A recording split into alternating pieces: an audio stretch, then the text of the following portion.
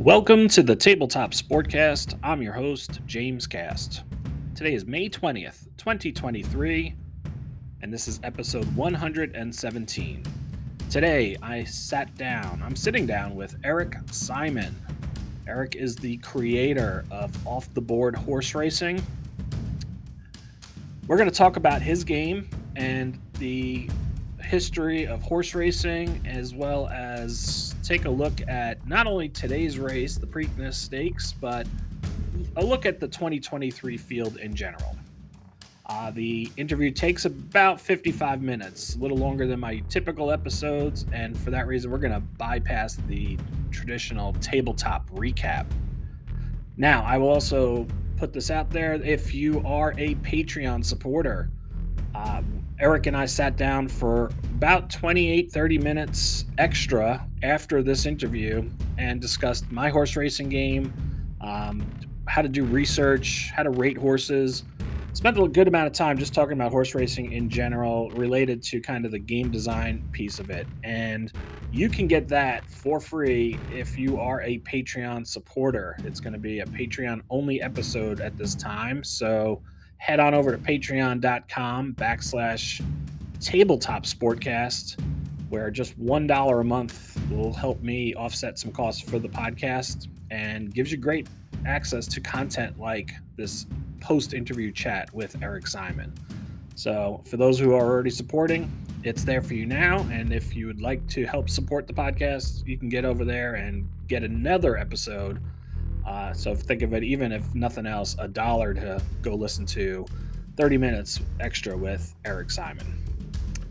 Okay, before we have any more delays, let's get into the interview that I recorded just a couple days ago with Eric Simon.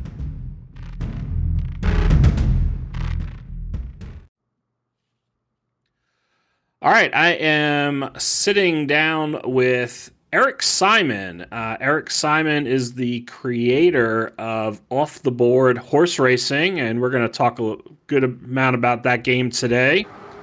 Eric, how are you doing tonight? I'm doing very well. All right.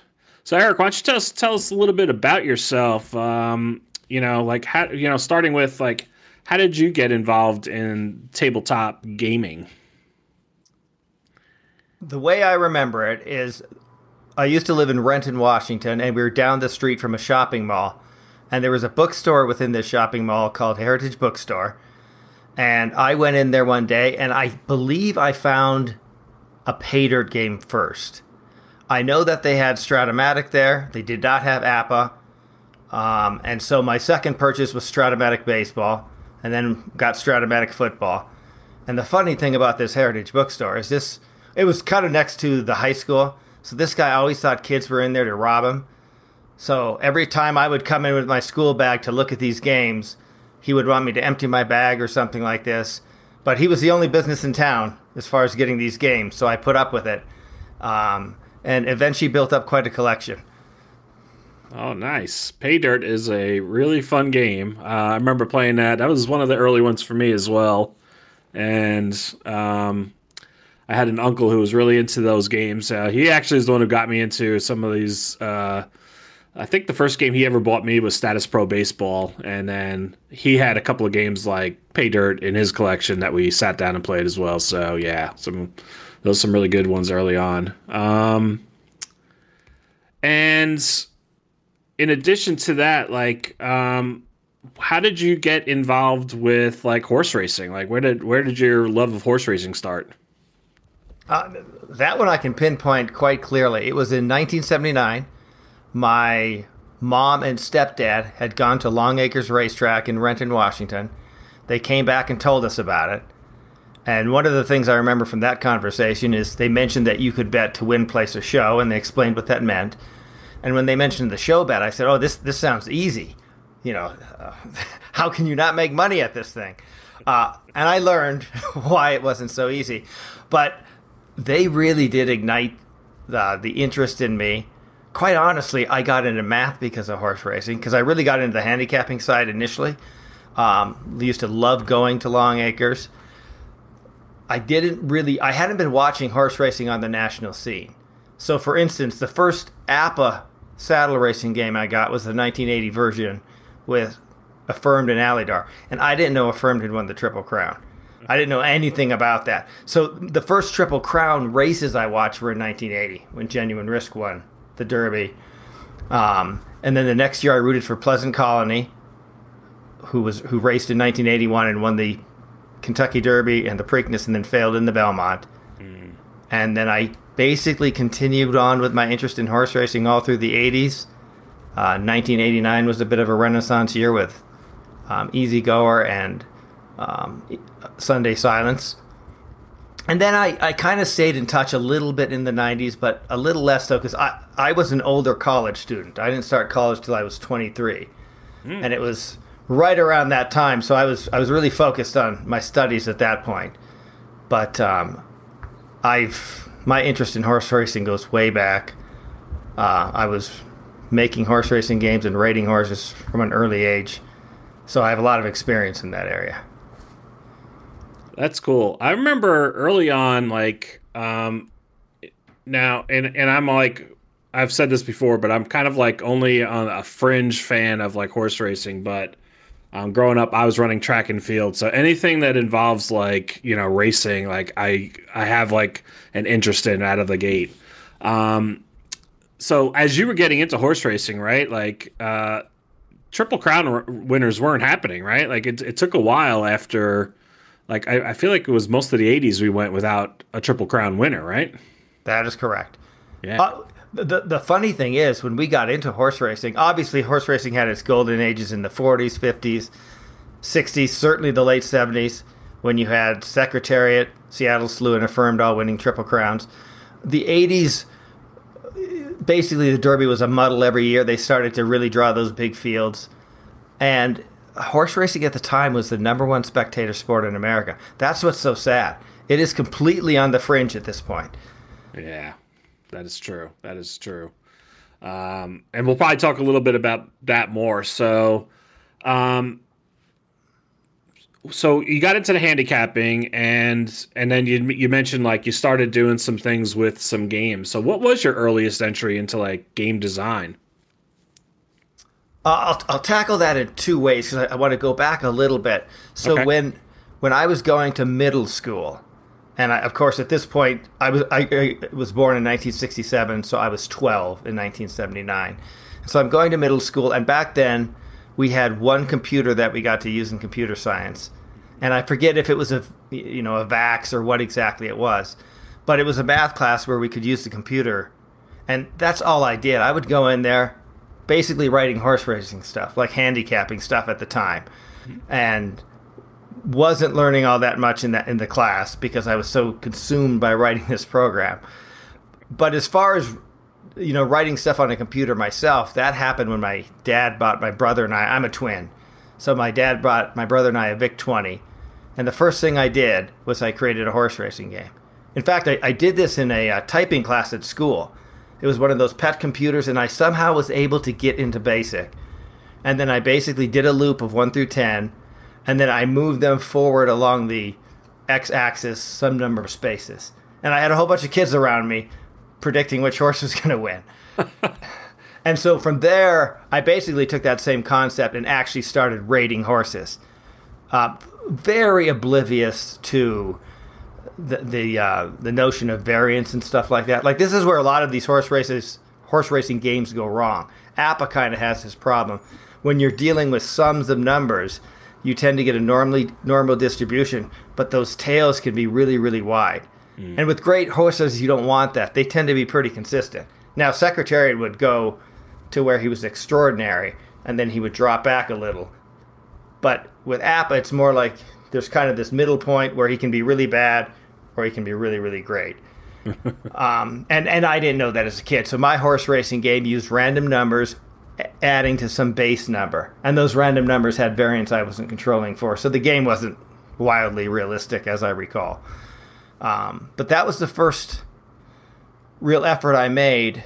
And then one of the things I saw, and I think you'll find this interesting, and we'll probably talk about it later, is in terms of rating horses, how little data was available at the time.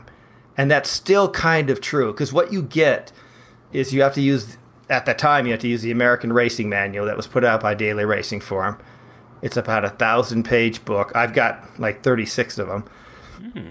And they basically have every horse's record and earnings. That's it.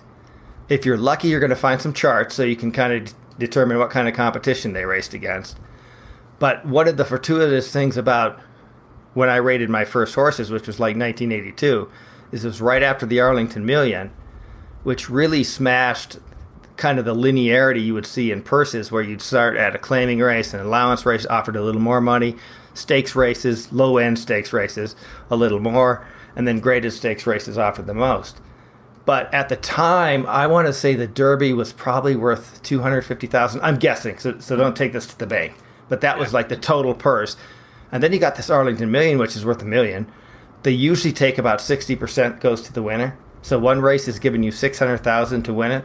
The other's giving you $250,000. And if all you have to do to rate horses is from their record and from their earnings, you would tend to really put a lot of weight into a horse that was basically earning $600,000 per start versus one that isn't.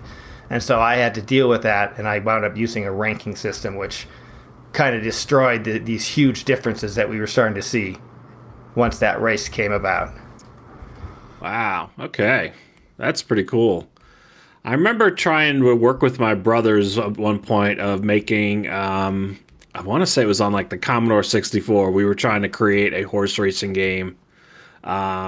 And we were trying to do like basic animation, like pixelated animation was what we were going after in that one. But that's pretty cool that like it was computer programming in a sense that kind of led you into like your first like game design. So nice. Okay, so let's talk a little bit about your game off the board. How did the game come about? Like, what were you really going after as a game designer? So you and I have talked about this before, and I've seen your game, which I found really interesting because it was so much like what I had kind of been developing. So I started out, and I was going to make a very advanced game. Obviously, I would rate fewer horses, but they'd all have more characteristics. And that particular game started out like I thought I would use charts like APA. And then I thought, well, why am I charting where the horse is on a piece of paper while I've got a game board where I'm showing where they're at? So I kind of scrapped that. And you're probably familiar with win, place, and show, which you roll a dice, you move the horse in so many spaces. So all the tracking's happening on the track, which is what I wanted. So the game I created, or this more complex game I was working on, was doing all that. I'd pretty much come up with the rating system I was going to use. I'd come up with the track. But it was going to be a lot of work still, even though I'd accomplished quite a bit. And then I'm actually driving with my family to Moab. My cousin's driving. I'm sitting in the car, and I thought I should make something really simple that I can do in a day or two. Which I don't know about you, but every time I start a project like this, I think, oh, it'll take a day or two. Yeah. which is not true. So I spent most of that trip kind of charting stuff out. I'm not giving away any secrets to say that if you really look at my game, it's a probability game. There's all these dice rolls that if you actually figure out the probability of rolling any one of them, you know what the probability of a horse advancing on each turn is. So I thought that's a simple system. It didn't involve distances, which is unfortunate. I think games really benefit from having that part added to it. And I've created systems where there's a generic rating I give horses, and then there's a more specific rating, which is kind of where you just kind of look at what distances did they run.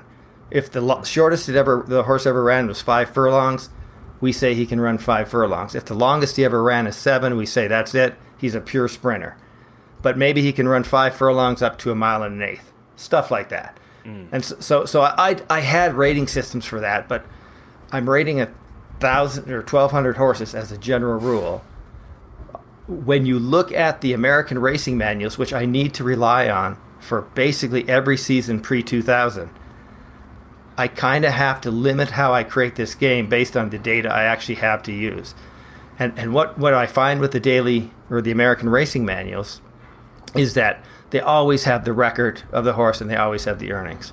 They sometimes have charts, sometimes they don't. Some of the old manuals don't have the sex of the horse, which you can kind of figure out. Like if a horse is running in a race for fillies, you assume it's a filly. But when you're racing 1,200 horses, I might be able to figure out 40 of them at best. Right. It's like this data really does not exist. And if you go to equibase.com, which I recommend to everyone, it's a fantastic site. And if you're rating horses from 2000 to today, plenty of data there. But if you try to look for horses from the 40s, like I tried to look up Sir Barton, who, quite honestly, he raced in 1919. So, but he comes up, but nothing, no record, nothing. So you just can't find a lot of these horses. And so I needed a game that I could rate a lot of horses. I wanted to rate all these seasons, particularly the 80s and the 70s that I grew up with. But there are some really great old seasons, too, that we can talk about in a bit. But so that limited the design. I wanted a board like nobody's business. Like when you and I talked and I saw your board, I thought that's exactly what I want. But as I thought about it, I thought, okay, I'm going to be tracking certain things on paper. I have to write down who's running, what the ratings is, and then I'm going to go to the board. So I'm just kind of creating more work. So in the end, I said I'm all going to put it on what I'll call a race action sheet. It's not as immersive as like what you've got.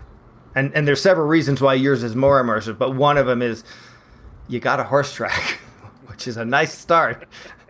So I am developing a computer version of the game. I already sketched out the screen, and it will have a track, and it's got a pretty cool tote board, and I actually have some kind of pixelated numbers for odds that I hope I can use. I'm actually going to do it in MATLAB, which is basically a scientific programming language that I use at work.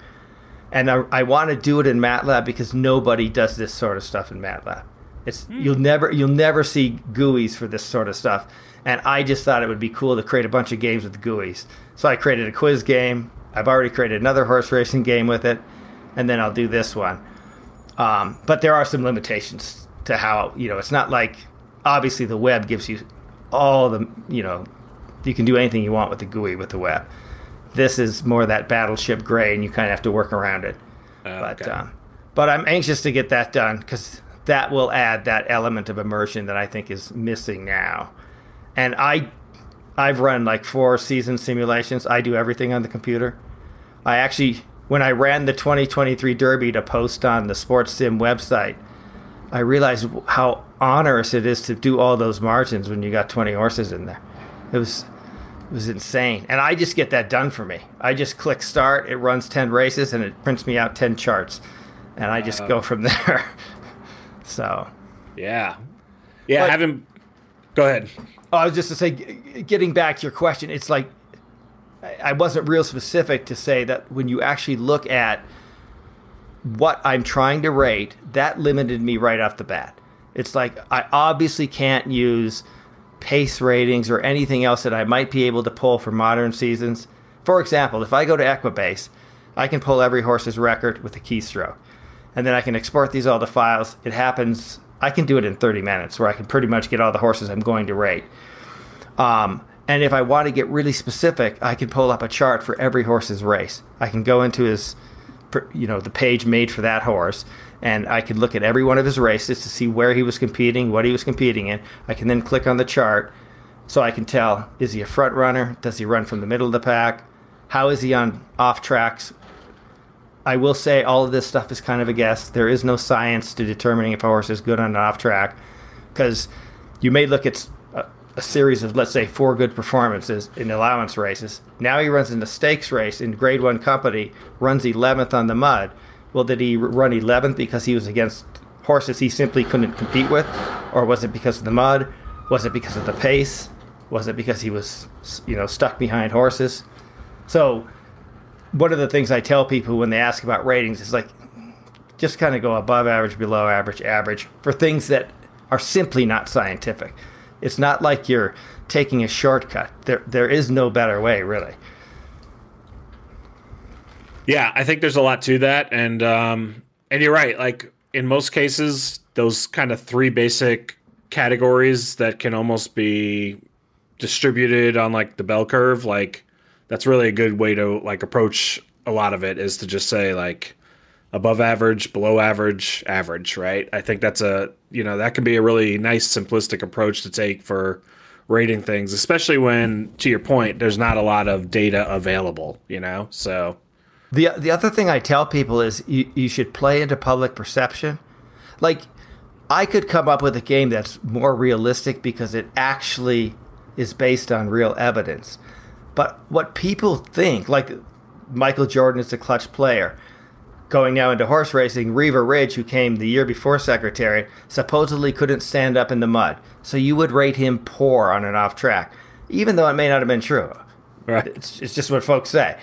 And so, but I'm a big believer in that because that to people is realistic. If I try to get clever, and here's one way you could get clever, is when Secretariat set his record in the Belmont Stakes, they set 8 track records at Belmont Park that year.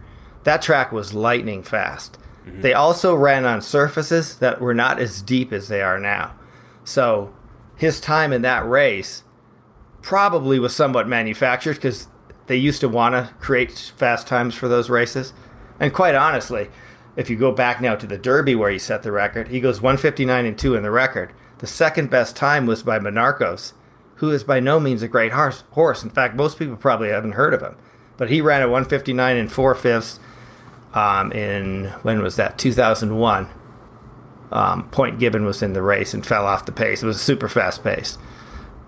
So anyway, play into people's perceptions. That's a good point. Good point. I'm kind of glad to hear you talk about like making the game into like a computer game a little bit because as I was playing it and working with the race action sheet, like that was a lot of the thoughts I was having is like, oh, this could be really good just as like built into like a computer program because a lot of what has to happen would work really well in that space and kind of like watching the race unfold like in a computer. So yes. It'd be really interesting to see how that comes about. I like that. To hearing that. And a person could also basically say which horse had the lead at each segment. Because of the way that game was designed, you can't really get margins for intermediate spots. It just doesn't make sense. The margins clearly were an add-on, and I basically played around with some numbers, simulated a whole bunch of races to see if I was happy with them, which honestly I'm not. Here's the problem. Like, take the Derby. 20 horses, they can finish in basically 9 different spots. They can not move at all, or they can move 1 through 8. And so you're bound to get these ties. And the moment you get these ties, you get too many photos. Horse racing doesn't have that many photos. I mean, they do. You'll definitely see it down in the 10th and 11th place. But generally, you're not going to see that. And so what happens is my margins start to shrink in these big fields, which they do exactly the opposite. And I made some minor changes to the rules to deal with it, but the only way to deal with it is to take a photo and say, okay, it's not just a nose, head, and a neck. It's 1 length, 3/4, a half, neck, nose, head. And I'm not, I don't want to do that because like I'm calling it a photo. It's not a photo if you lead by a length or 3/4 or a half. So I live with it. And I can say overall, when I look at my season results, and I've actually posted some of the books I've written after a season, like for 77 and for 2000, I think. And they're like 140-page books where I talk about each horse. The past performances generally look pretty good for each horse. Okay. But, I have my own complaints about the game because I know it very well. Toughest critic, right? Mm-hmm. So what were some of the elements of a race that you really wanted to make sure came through in your design? At least the sense of a track, that you're actually moving spaces. I have seen games, and I don't want to be critical, but they really do feel like math exercises, which I was a math major, so I should like them. But I don't like them in games. I think when games add too much math, and so what I've done is my odds, they're okay, but they're not mathematically tight. The payoffs are always the same. Like if you're 7-2, you will pay the same amount of money every time you're 7-2. That's not the way it works. I can tell you that when you do that on a computer, and I'm probably going to add this as an option in the game, but I kind of want it to be a true reflection of the board game. So with the computer, what I do is I will simulate the race, let's say anywhere from 200 to 500 times. I don't want to go too many. I want to loosely get those horses' probabilities, but I don't want them to be completely accurate. I want there to be just some play in them. And I've done that with my past games. Those odds are great. The payoffs are great. And then I do, exactas, trifectas, quinellas, all of that stuff works on a computer, and it's all happening behind the scenes. But if you had to do it, if we made the user do it, and they did this with APA, so APA's odds, the way they are not good. And so I saw on one of their forums, a guy came up with an alternative approach, and I don't remember his name, but it was mathematically correct. It's how you calculate odds. But who wants to do it? Right. It's actually not fun and I could have done that with my game and said calculate them. But and the other thing you get with these games, and this would be true of APA, is I give these horses ratings. Those are not tightly correlated to their winning percentages. All I could ever do with that is simulate that stuff out and kind of see about how these horses do. And of course, it depends who you're racing against. If you've got Secretariat in there and a bunch of bad horses, you're still not going to finish first because he's probably going to win the race. So so much of that stuff is, and it goes back to your question earlier about, what do you have to do to design the game and what trade-offs are there. And I made a number of trade-offs to make things easy, and I'm happy with where it's at, even though I sometimes get irked by my Kentucky Derby margins in particular. Yeah. I think you hit it on the spot too. Like, the thing that I enjoyed the most playing your game is the lack of the math, right? Like, I've played a couple of the horse racing games, probably some of the ones you're referring to as well, that it's like, and I taught math, so like I like math as well, but you're right. Like, I don't want to do it during a game, and it just bogs down the whole thing when everything becomes like, that turn became a math calculation. Like, that straightaway became a math calculation. And in yours, setting it up was a little bit just making sure that I had all the numbers written out and all that kind of stuff. But once I got into the actual race, like, I could feel the drama a little bit because it was unfolding pretty quickly. And it was like, oh, that guy missed his roll. Like, he's going to fall off the pace a little bit. And these guys are still in the like lead pack here. So you totally like get that feeling because you're not spending the whole time doing math calculations. So yeah, I think you did that well. And I have created a program that creates those race action sheets for you, fills out all the horses' rolls. I can pretty much take it on one of the seasons I finished, and I run like 1,200 races in these seasons, and then I just run that. It will create 1,200 of those race action sheets. Wow. Because it's funny that you mentioned that, because like, when I do have to do it myself, I find even that too much. It's like, nah, I don't want to. This needs to be automated. Yeah, good point. And it's a major benefit. Like, there's a few game designers out there who are trying to hit the board game market, but also at the same time realizing, like, if I can get the computer sim going, I'm going to dial in my ratings that much quicker too, right? Because playtesting becomes super easy now too. That is an excellent point. You really do need to do that. My game's so simple that the simulator I created is precisely accurate. When I simulated APA, it was accurate in terms of how the horses moved, but I had to make a decision on turns, and I didn't want to get too complex. So I basically said every horse, when it enters the turn, you got to get into one of those first three lanes. So I said, the first three horses are fine. They don't do anything. Every other horse gets into lane 3. As crazy as that is, it's somewhat optimal in not using as many points as you would otherwise. Because I see people playing the game, and they'll take a horse and move him to the rail. That has limited utility. If somehow that horse is on the lead, and he gets to dictate where he goes next, that's the advantage. Otherwise, you wasted a lot of points to get there. So anyway, on my simulator, they all go to lane 3, and then at the last turn, they all go back to their original lanes, and it avoids any conflicts, and I'm able to simulate stuff. And quite honestly, those deductions is the first thing I do.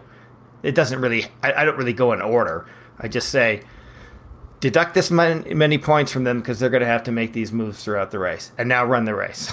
So Interesting. I like that.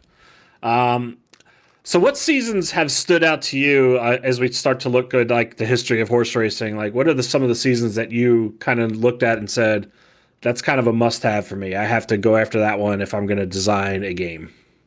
Okay, I actually wrote a big list for this. Okay, so I can remember it. So my really golden year that I wanted to do for years was 1978. That same set I got an app and didn't realize what a special year that was. And here's why I say it's special. So you had Affirmed winning the Triple Crown in, quite honestly, one of the more exciting Triple Crowns we've seen. That his battle with Alidar finishing second in every race, is very special. Sunday Silence and Easy Gore did that a little. Their Preakness was probably more interesting because it was down the stretch and Sunday Silence prevailed by a head. But that's right. Overall, that was a better Triple Crown, and those were great horses. Affirmed was coming from the west where he was just beating everybody with ease. Alidar was coming from the east where he was beating everybody with ease, and they met for this amazing Triple Crown.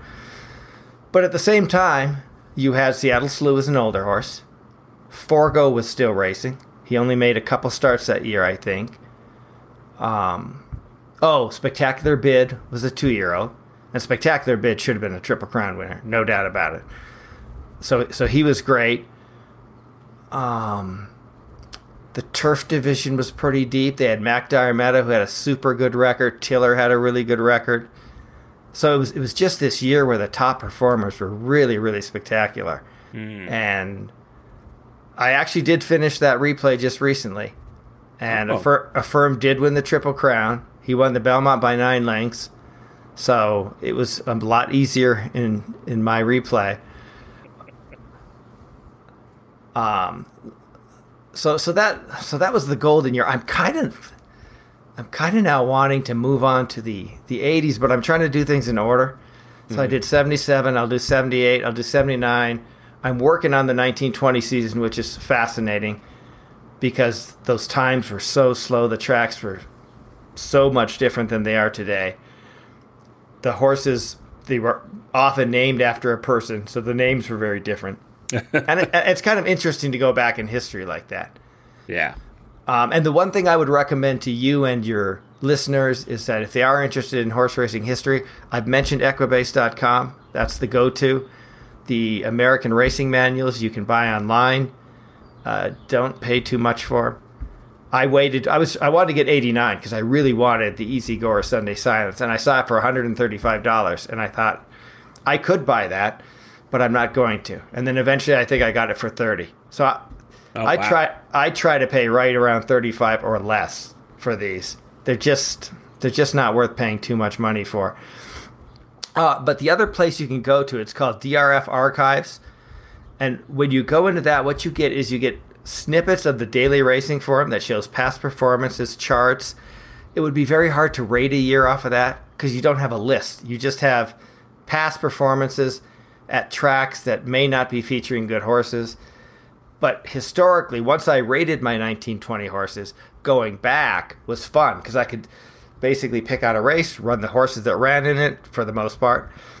I would learn about the jockeys, the track conditions, all that stuff. Historically, it's been kind of a fun dive for me. But getting back to the point, let's see. So I own, like I said, about 36 of these American racing manuals. So I own 1946. That's the year Assault won the Triple Crown. So that's something I want to do. 47 and 48. Those are the 2 years that Citation ran. First as a juvenile in 47, and then as a 3-year-old in 48. And people don't recognize what a great horse. He was 27 of 29 during those 2 seasons. Wow. He lost just once each year. So I want to say, and I could be wrong about this, he might have been 19 of 20 in 1948 when he won the Triple Crown. So wow. people talk a lot about Secretariat. Secretariat lost 3 times. Yeah.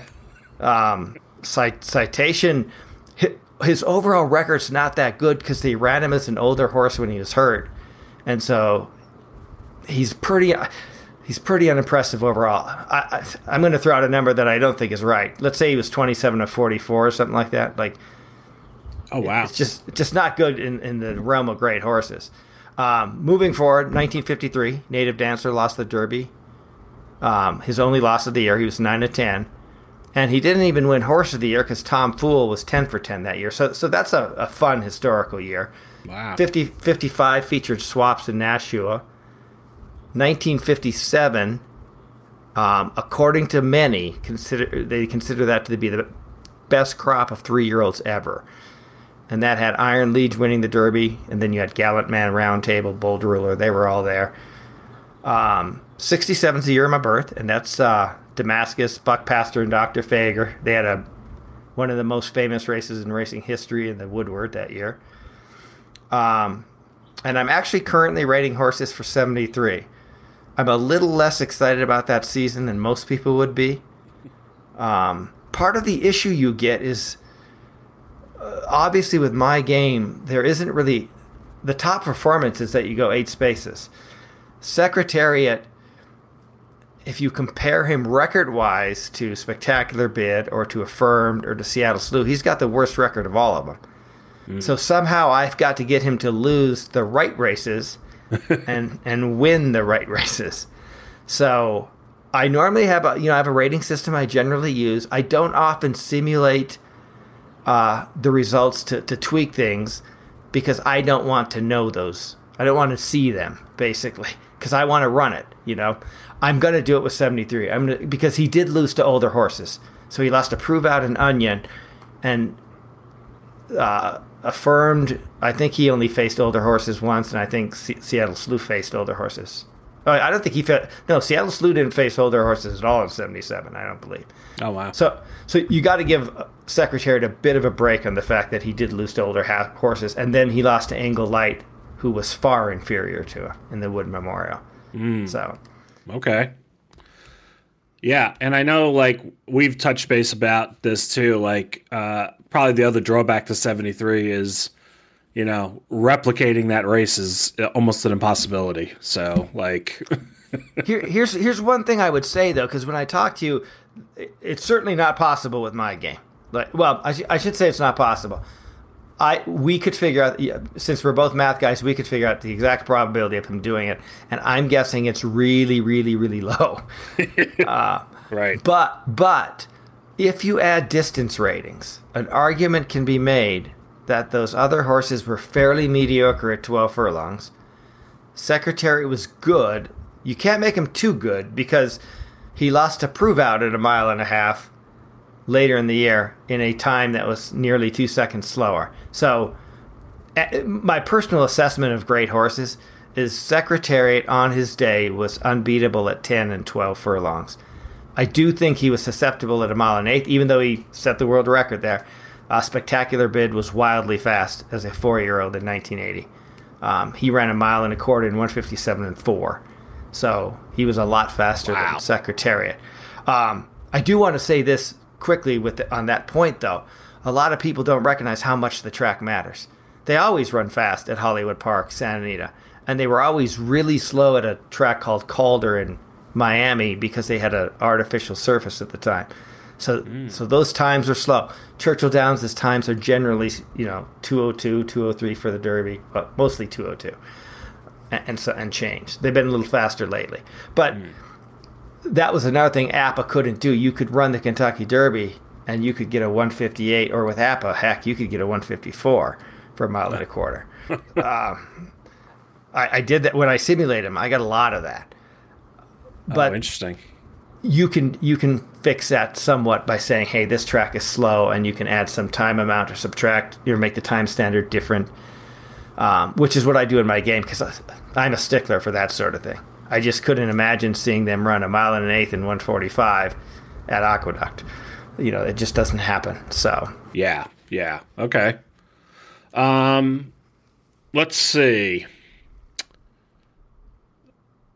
Do you ever see? You have alluded to this a little bit, I think, but I'm going to ask the question anyways. But do you ever see off the board becoming more of a kind of printed box game, or do you think like the freeware approach that you've taken is really intentional in how you're going about it right now? Yeah, I definitely want to give things away for free because we're in this community, and we're all many of us are the same age. We had the same experiences. In some ways, we all like each other because we had those experiences. And let's face it, we're better than everyone else who didn't have those. No, I'm kidding. But yeah, I thought I don't want it. There's number one. So we got the community, which is small, and then you got those within the community who like horse racing, which is really small. And I just don't want to make money off those folks. I make this stuff for myself, and I think, well, why not give it away? Now, and I will say that I do make it for myself. So I'm going to rate the seasons I want to rate kind of in the order I want to do it, and then I'm willing to give away all of them. But it just doesn't make sense to charge. There's a part of me that wants to talk to someone in the community to help me rate these horses because it's these old seasons, which are the only ones I really like. I mean, I like some of the modern ones, but I'm mostly into these old ones, and they take forever because it's all manual. There's no me pushing buttons on Equibase and getting a big listing. And maybe you can help me. Do you work in computers? Because I get the sense from the way you talk with the software management that you actually seem to be responsible for, that you're in that field. I'm actually not. I do, it may not come as a shock to anybody, but I do like a lot of process management. I manage like an agile team. So I have a team that does a lot of stuff, and like I'll talk with them about coding in Python and working with a lot of data, but I don't personally do it myself as much. Okay. Going back to what you were saying earlier, like when I was in fifth grade, I was part of a group that they would ship to the high school so we could spend some time in the computer lab. And like as a fifth grader, I was starting to learn like basic and doing stuff. And I think the first game I ever created was a bowling game, like, and in basic and just like working in that. So I had a chance to do some of the like coding stuff, early on working with like, I'll date myself here, but working with languages like Pascal and stuff like that. So, and Fortran early on. So, so they made me take Fortran in college, and then I went to aerospace when I graduated, and be damned if they're not using Fortran and Ada. And so it had its uses. The reason I asked that is, so one of the things I tried, so Equibase, if I can. So one of the things I'm doing now, I did this for 78, is I come up with a list of horses, and then I type that horse into Equibase, and I get his entire career record, and then I save that as an HTML page, which I then later parse. What I tried to do once was create a scraper that basically sent a URL to Equibase, and I didn't have horse names. They have some number, and I had no idea how the numbers are. So I was not randomly. I was just going to make up numbers, and I was going to send like 1 million to them. And they cottoned on to me after like 3 attempts. They said, "Is this a bot?" So it was the only easy way I could think of doing this, because that is the process now. Is I can pull the records from the American Racing Manual if I want to, but by grabbing it the way I do, I then get basically everything's automated, so there's no typos. But it also tells me where each horse ran, because I'm a real stickler when it comes to running my replays. That Alidor had better be running in the east, and Affirm's got to be running in the west. And so I can do that with this system because it tells me where they raced, and I can schedule them in that race. But it takes, oh God, it's going to take days for me to get, because I got like a list of 1,100 for 1973, and wow. I have to type each one of those names into a box, hit return, wait for it to load, right click to say save as. So Oh, painful Uh, compared to what you were doing, right? yeah, I didn't really answer your question. I actually can see myself making a board game just to have it. I was actually looking at it here the other day because I'd want to take all those charts that are sitting in the instructions and kind of have them all available quickly. And we'll see about that. I have been printing those into books using Lulu, which is what we use for Sports Sim Magazine. Yeah. They turn out great. They're not at all expensive. In fact, I buy the Sports Sim Magazine. I get it free as a PDF, or I forget what ST calls me. Associate editor or contributing editor? I'm something. I'm a terrible editor. No one should ever call me an editor. I make so many mistakes when I write, and if I don't look back at it, I look at it and think, what the heck is this? Because I'm not always linear in the way I write things. But anyway, I always buy the magazine because I love printed versions, and then I'll add some of my books that I have put together so that the shipping is as cheap as I can get it.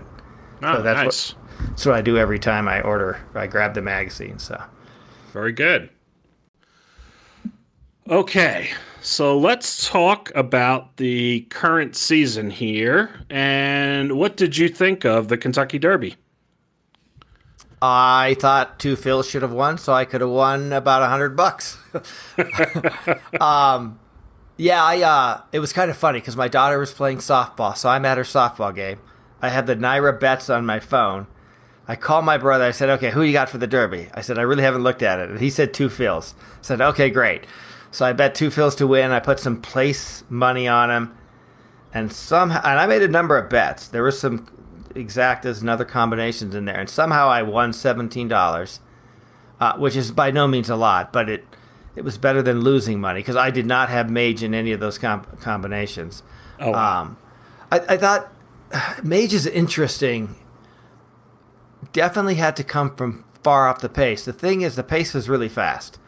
The last time, and this is not to say that I think last year's pace was fast too, but my burning recollection of a fast pace was the 2001 Derby that Monarcos won that I told you about earlier.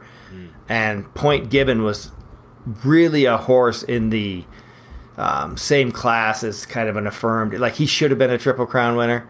He got burned up by that pace, finished fifth, I think, and then wound up winning the Preakness in the Belmont.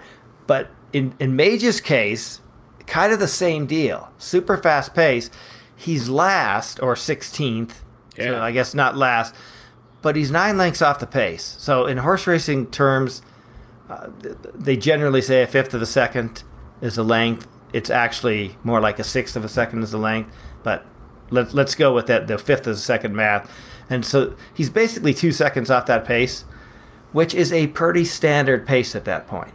So he did kind of benefit from being off the pace. It's not like he was when like Gato del Sol came off the pace and he was back like 16 or 17 or 18 lengths. He was 9 lengths is fairly close up. So he didn't come from really far back. Position-wise, he did.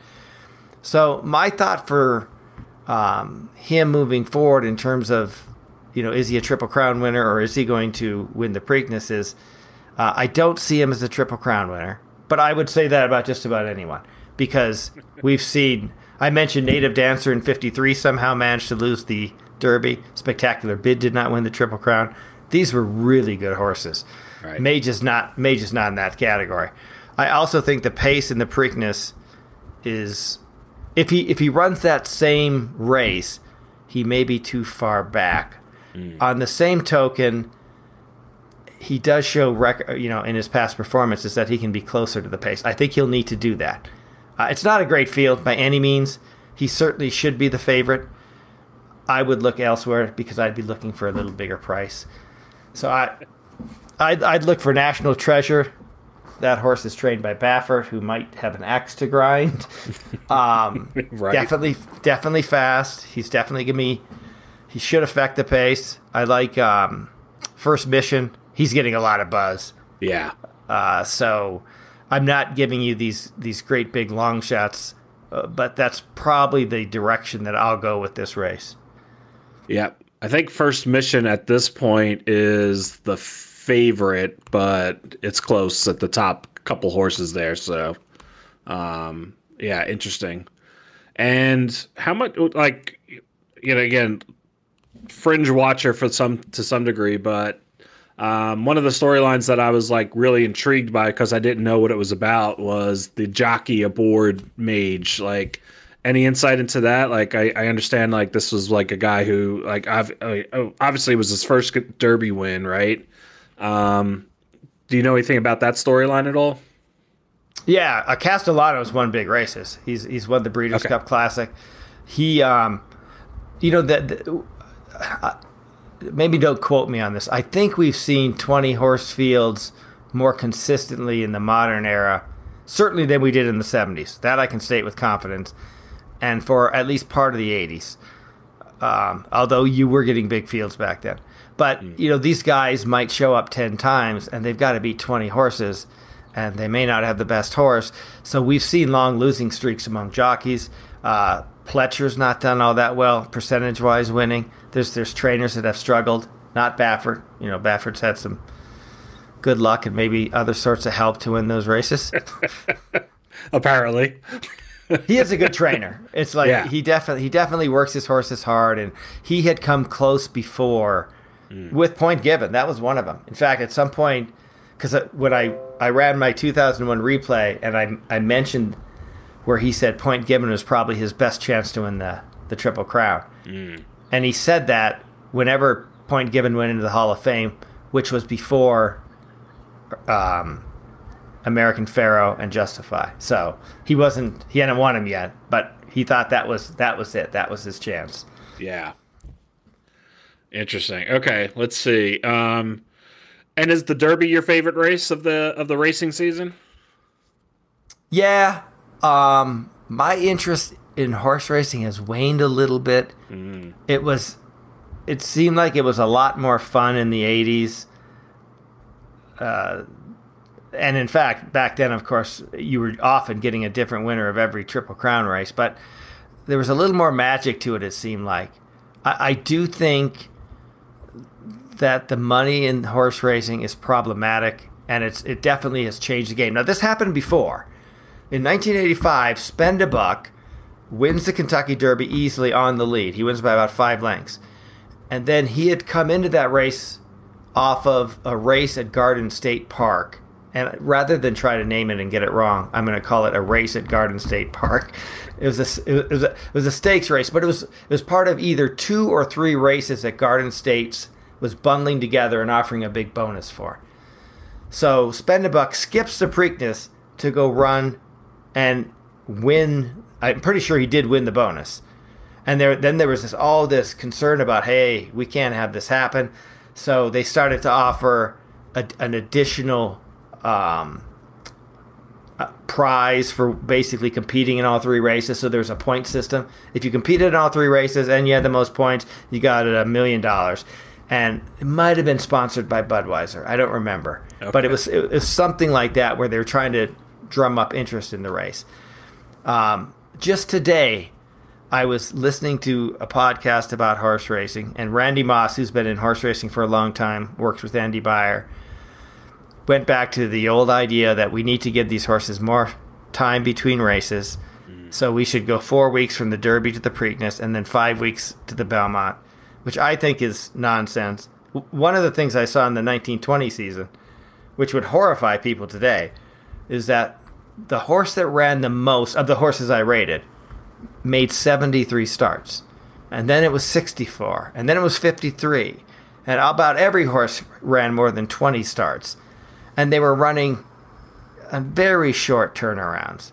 And they were doing fine. So much of this stuff gets thrown out there, like a lot of stuff that gets said in society today in general, where there's absolutely no evidence. In fact, one of the guys, as they're considering this proposal by Moss, and this was on a different program, but it was the same proposal, he said, well, I gave a lot of thought to it.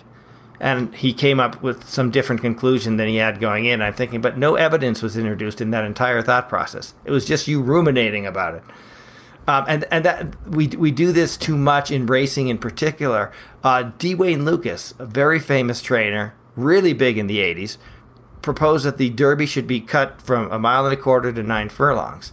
Like, this is a travesty. And to me, it's the history of the sport that's really the most interesting. And it's also why I gravitate to these older seasons. When they had handicap races, they don't have handicap races anymore, at least not meaningful ones. You'll get a horse top weight 120, next horse is 119.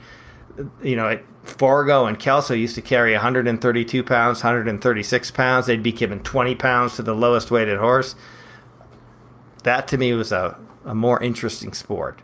Yeah. But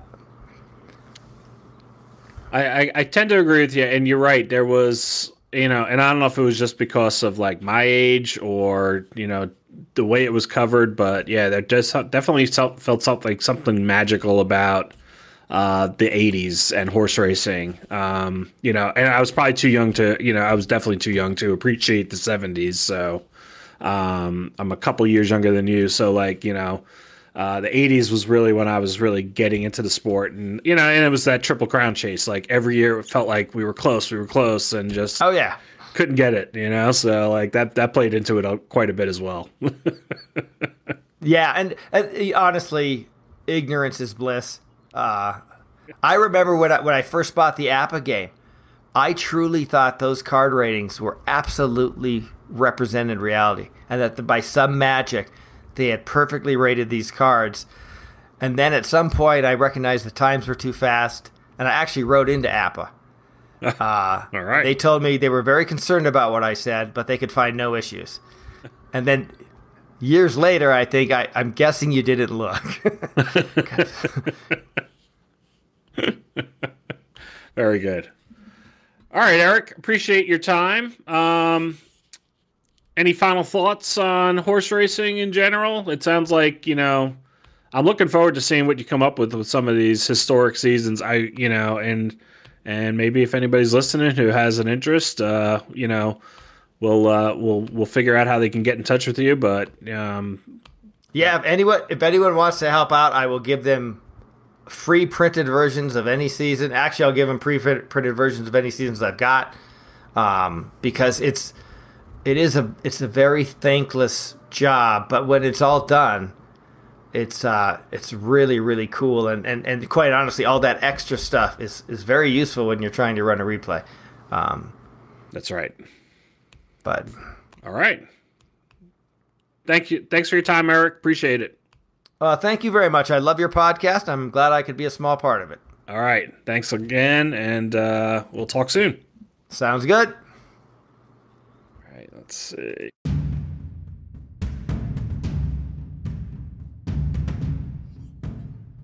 All right, that's a wrap on today's episode, and I hope you enjoyed the interview with Eric Simon talking about off-the-board horse racing. Again, if you're looking for the game, head on over to the Sports Sim magazine site, download a couple of copies even of the magazine. He's published at least a couple seasons in the magazine. All the rules have been available there, and it's a fun little game to be able to play. And like I said in the episode, get you away from a lot of the math that's typically included in horse racing games. So it simplifies it from that standpoint.